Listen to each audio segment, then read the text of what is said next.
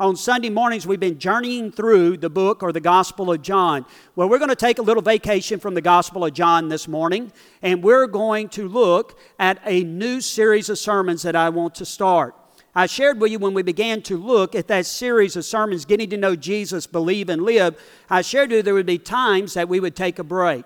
Now, some of you are probably thinking, well, we've been on a break for a while, but you know that's true. With all of the holidays, it's hard. We preached, or I preached on Christmas one Sunday. We had Brother Travis Hogg come in view of a call, and he was here and preached one Sunday in December. But I'm promising you, unless the Lord returns or calls me home, February, the first Sunday of February, we're going to jump back in to the Gospel of John. I'm promising you that. Now, if you show up on a Sunday morning and you've not heard about me passing on, you know the rapture has happened and you have missed out, all right? Someone else will have to preach through the Gospel of John to you. But I want you to know we're going to go back to the Gospel of John. We're going to continue to look at that great gospel where John really reveals to us who Jesus Christ is. But for the month of December, I want to do something a little bit different. I want to start a series of sermons that I've simply entitled Current Issues. Current Issues. I believe the Bible to be the most relevant book that has ever been authored. And I also believe at some point in time, the Bible will speak to every issue in mankind's lives, even the issues that we face in America today. As you look at the landscape of America today, there are a number of different issues that we are tackling here. Would you agree with me on that statement this morning? When I turn on the news, I see many different issues, cultural issues that are going on in America. And the question that I have is, how do we, as followers of Jesus Christ, address those issues? There's only one or two ways. We can stick our head in the sand and ignore them and play like they don't exist. And some people choose to do that. Or we can choose to address those issues from the Word of God and let God's Word speak into our heart and life about what we should believe about that issue. And how do we answer the questions that our friends, our relatives, our acquaintances, our co-workers may have concerning those issues? So this morning, I want to talk to you about the sanctity of life.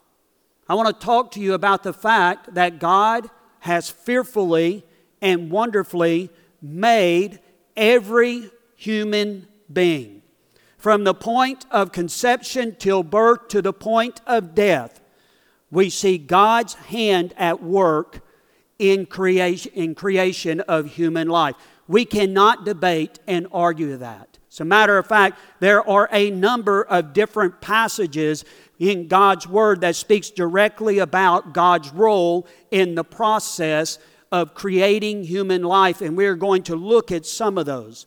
But as many of you know, on the 22nd of January in 1973, the Supreme Court made or heard a landmark case.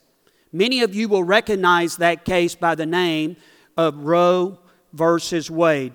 That case would determine the value of unborn life in America. The decision of that case has forever changed the fabric of America. What it has done is devalued life in our society. It has made the value of unborn life about a choice. Oftentimes, a choice of convenience. Now, I will say to you this morning, I realize the issue we're going to talk about today is a very sensitive one. Women who have experienced abortion often carry tremendous guilt and shame for their actions throughout the rest of their life. And I don't want any of the comments I make this morning to be insensitive. So what I would like to do is start by just making some opening comments concerning this very real issue that we face in America. I was sharing with Miss Jeanette and in the early service that I had forgotten that she was coming to speak today. I knew that she was coming in January, so it is by no mistake that we look at this issue today. This sermon was prepared before I ever heard from Miss Jeanette on Thursday to remind me, Brother Jeff, I'm coming to speak on Sunday morning. But one of the things I want to make sure of is that the Word of God guides and directs what it is that we believe. I mean, after all, as followers of Jesus Christ, this does have all authority for our lives. The Word of God. If that is true, the foundation of our lives must be built on that Word. So let me just make 3 comments this morning as I would begin. First, we need to remember we serve a God of grace and mercy. No matter what ungodly choices any of us have made in life, God offers healing, restoration, and forgiveness to those who are willing to come to Him with a repentant heart. That is the truth of God's Word. When Jesus Christ hung and died on the cross, He died for all the sins that mankind would ever commit in this world. As a result of that, we can find forgiveness at the cross of Jesus Christ concerning any unwise, ungodly decision that we may make. Number 2, as a teacher and a preacher of God's Word, I want to be clear. The Bible is clear that abortion is sinful and open rebellion against God's plan for a woman's life. That is the clear teaching of God's Word. Number 3, I want you to know I am not here to judge anyone's choices they have made. And as a church, we should not judge the choices that people have made. We are encouraged to bear one another's burdens as Bible-believing followers of Jesus Christ. We are not here to judge their actions. God and God alone is judge. What I want to do this morning is simply offer encouragement and exhortation from God's Word. The words I offer this morning come from a context of love and compassion for a person. If this is something you have experienced in your life, please hear my words. My heart breaks for you. And I want you to know there is always hope and healing in Christ Jesus. I want to allow those comments to guide us this morning because I do realize this is a very sensitive issue. And at the same time, I think we do an injustice to God's Word when we dodge the challenging issues that we're facing in America today. How do we address the issues? The issues are there, folks. They are out there. The question is how do we make right application of God's Word to address that issue that we see going on in our world? Now, having said that, I want us to jump right into this sermon and seek to learn what it is that God teaches us about life. And here's the question I want you to consider this morning. The question that I would ask everybody in this building. The question I would ask you today is, what value do you place on a life? What value do you place on a life? The very clear teaching of God's Word is this, is that we are fearfully and wonderfully made by the hand of God. But what does that mean? What does it mean to be fearfully and wonderfully made by the hand of God? This morning I want to share with you 3 biblical truths about life. The fact that we are fearfully and wonderfully made. 3 truths that should lead all of us to value life at any stage, even the life of the unborn. So if you have your Bibles this morning, I want you to open them up to Genesis, the 1st chapter. I can't think of a better place for us to start when we talk about life. As many of you know, Genesis records for us the creation story. And within the creation story, what we find there are the beginnings of life. Now, I want you to follow along with me this morning as we read about the beginnings of life. When I speak of life, I'm speaking about human life. And I want you to listen to what it says here in chapter 1 of the book of Genesis. So if you have your Bibles, open them there, or your device. I forgot to say that. I apologize. I don't want to exclude anybody that has a device instead of the Word of God like I do. But verses 26 and 27, I want you to hear what it is that the Word of God records about the beginning of life. Verse 26, then God said, let us make man in our image, in our likeness. Now the pronoun there, us, is referring or is reference to the Trinity.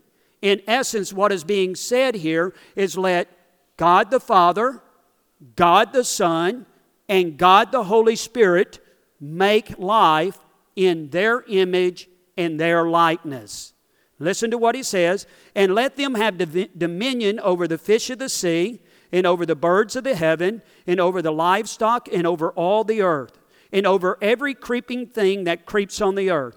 So God created man in his own image. In the image of God he created him. Male and female he created them.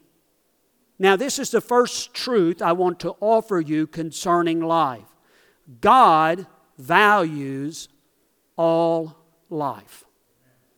God values all life. There are 2 different facts that are pointed out in these 2 verses for us. The first fact is this: God is the one who creates. As a matter of fact, 3 times in verse 27, that word create is used in reference to God.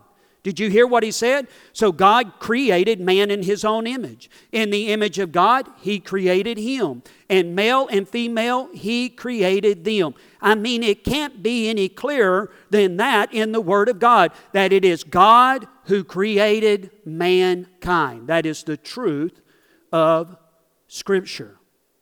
Scripture clearly points out to us that life is in the hands of God.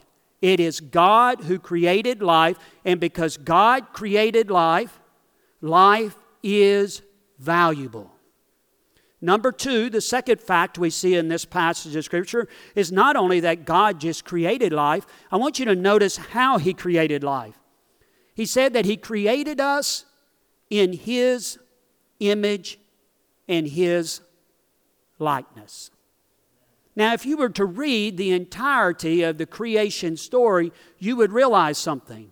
Day 6 is the climax of the story. The beginning of that day, Scripture teaches us that God created every breathing, living creature that walks upon the face of the earth. At the end of the day, he creates one last living being. He creates mankind. But the similarities between us and animal life end at that point. Because God says something very unique here in this passage of Scripture. In the opening verse, or in verse 26 that I read to you earlier, he said, let us make man in our image after our likeness. That means he gave only to mankind the capability of rational thought and moral responsibility. In other words, our origins and identity is in God. He only gave mankind the capability of relating to Him in a personal way. When God chose to create mankind in His image, He was saying, all human beings have intrinsic value. They have worth. Even the child in the womb, from conception, they bear the image of God, the one true living God. And as a result of that, they have great value in the eyes of God. That is the truth of God's Word.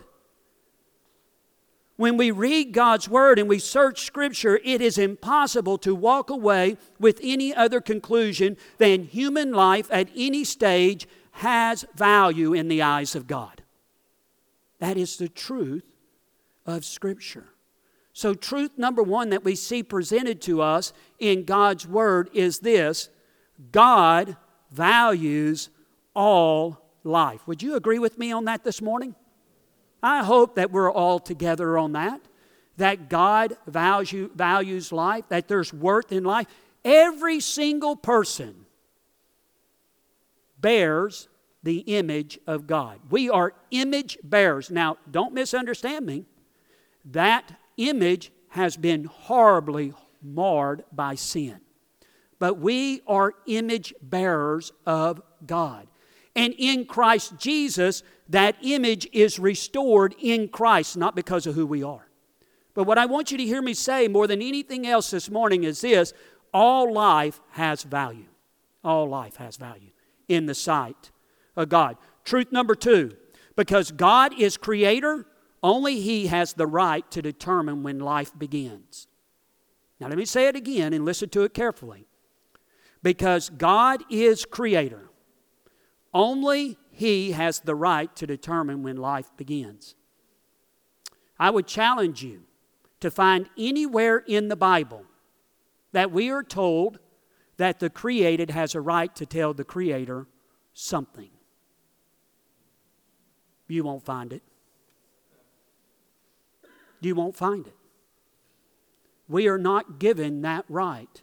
God is creator, and you and I are not. And perhaps nowhere is this more clearly spelled out to us in Scripture than the 139th Psalm. So just run over there real quickly in your Bible. Look to the 139th Psalm. And I want you to hear what it is that David is going to describe for us in this psalm. He is going to paint us a beautiful picture of the miracle of created life in this passage. As I read it, I want you to listen very closely to the words that he uses here.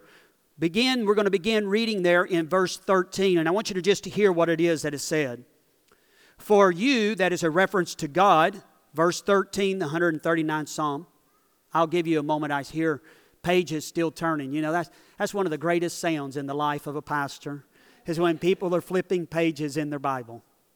It is. It makes me happy on the inside.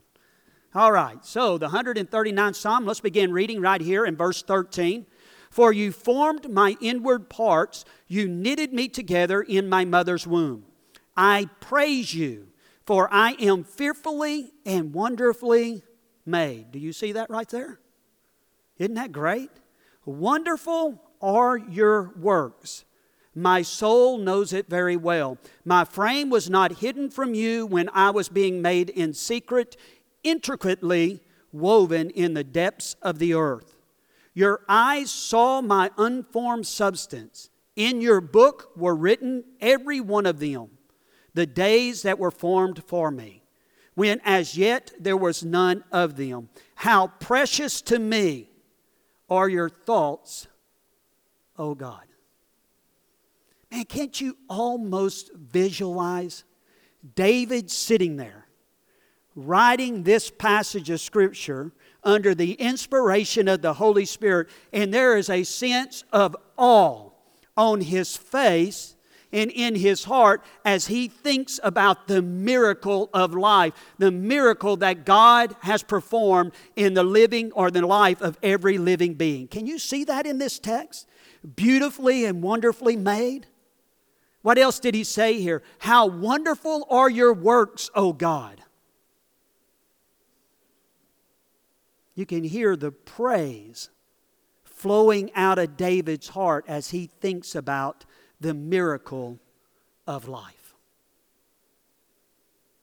I want you to notice 3 words in this passage that really give us a good picture of this miracle that God has performed. The first word is found in verse 13. It's the word knitted. The word literally means to be woven together. Second is the word intricately woven, which is found in verse 15, and it means to embroider. You've all seen men, or I don't want to offend anybody. Maybe you men enjoy embroidering stuff as well. I don't want to exclude anybody. But we've all seen a person who embroiders something and the detail and how beautiful that is. You know, when I was in the International Mission Board and we lived in Zambia, I had an opportunity to travel to Chiang Mai, Thailand. It's the capital of Thailand. And Chiang Mai, Thailand is known for 2 things. First, it has one of the largest outdoor markets of any place in the world. Literally half of the city is an outdoor market. And it's a city that has about 2 million people. It's unbelievable. Road or street after street is just market. The other thing that Thailand is known for is silk. Silk. If you want to buy silk at a very cheap price, travel to Thailand and you can buy clothes made out of silk. You can buy handbags, anything made out of silk. So when I was there, I traveled into the market and I decided I was going to buy my oldest daughter a silk scarf. It's the scarf that I'll hold before you this morning. Now, I know that you can't really see this scarf, but if you were here closer and you could look at it, this is what you would notice about it. You would notice the detail. You would notice that whoever took time to weave this scarf was a master craftsman. They knew what they were doing. The detail is so intricate. The embroidery around the edges is unbelievable. It is a beautiful sight to behold. But can I tell you something this morning? It is nothing compared to the miracle of life. Nothing compared to it. Nothing at all compared to the miracle of life. The picture that David is painting for us through the usage of this words, he is painting for us the picture of a mother's womb. The Lord God intricately weaves together a beautiful tapestry of human life from its very beginning. To take life at any point, from the point of conception till birth, is to interrupt this beautiful miracle, and that is a horrible tragedy. It's a horrible tragedy. The Word of God makes it oh so very clear. God is at work in the entire process of conception to birth. And because we are made fearfully and wonderfully created by the hand of God only He has the right to determine when life begins. That is not a decision that He has left up to mankind. That is not a decision He's left up to mankind. God makes that very clear in this passage of Scripture. That only He has the right to make that decision, to determine when is the beginning of life. Truth number 3. Children are a heritage from God given to parents, and we should cherish them. We should cherish them. Now, let me help you understand something this morning. That doesn't mean they're always cherishable. They're not. But we should cherish them. And because they are a heritage from God, it is not the right of any adult to choose whether an unborn child should live or not. To state that a woman or a man and a woman together has a choice concerning that decision assumes that the unborn child belongs to them or to her, and that is the furthest thing from the truth. We are taught in Scripture that we are stewards of everything that we have, and what we have in this world has been given to us by God. I want you to listen to what one of the wisest men who ever lived had to say about children. Solomon wrote, under the inspiration of the Holy Spirit, in Psalm 127, "Behold, children are a heritage from the Lord, the fruit of the womb, a reward." A heritage is something precious passed down from one generation to the next. Children are not mishaps or inconveniences. According to the words of Solomon, they are a gift to be treasured beyond or above all things. They are our legacy, is what God's Word says. They are our legacy. The clear truth we are presented, our children are a heritage given to us by God, and we should treasure them. This morning, as I conclude this sermon, I want to share with you one last verse of Scripture. I believe it is a verse of Scripture that helps us to best understand the preciousness and the value of life. It's found in Ephesians, the 2nd chapter. Paul is writing to the church at Ephesus. And in the 10th verse of that passage of Scripture, this is what he says: "We are God's workmanship, created in Christ Jesus to do good works." Now, I don't know how you do this in your Bible, but I would encourage you to highlight, underscore the word workmanship. That word workmanship in the Greek is where we get our English word poem. Every life in Christ is like a poem that has been written by God for His good pleasure and His honor and His glory, is what he's saying. No verse of Scripture makes it any clearer. Life is precious and valuable in the eyes of God. What value do you place on a life? Let's pray. Father God, we thank You for Your Word and the way it speaks into our hearts and our minds.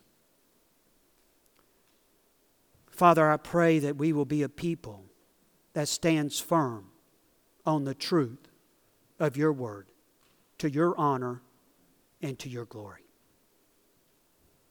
In Jesus' name we ask. Amen.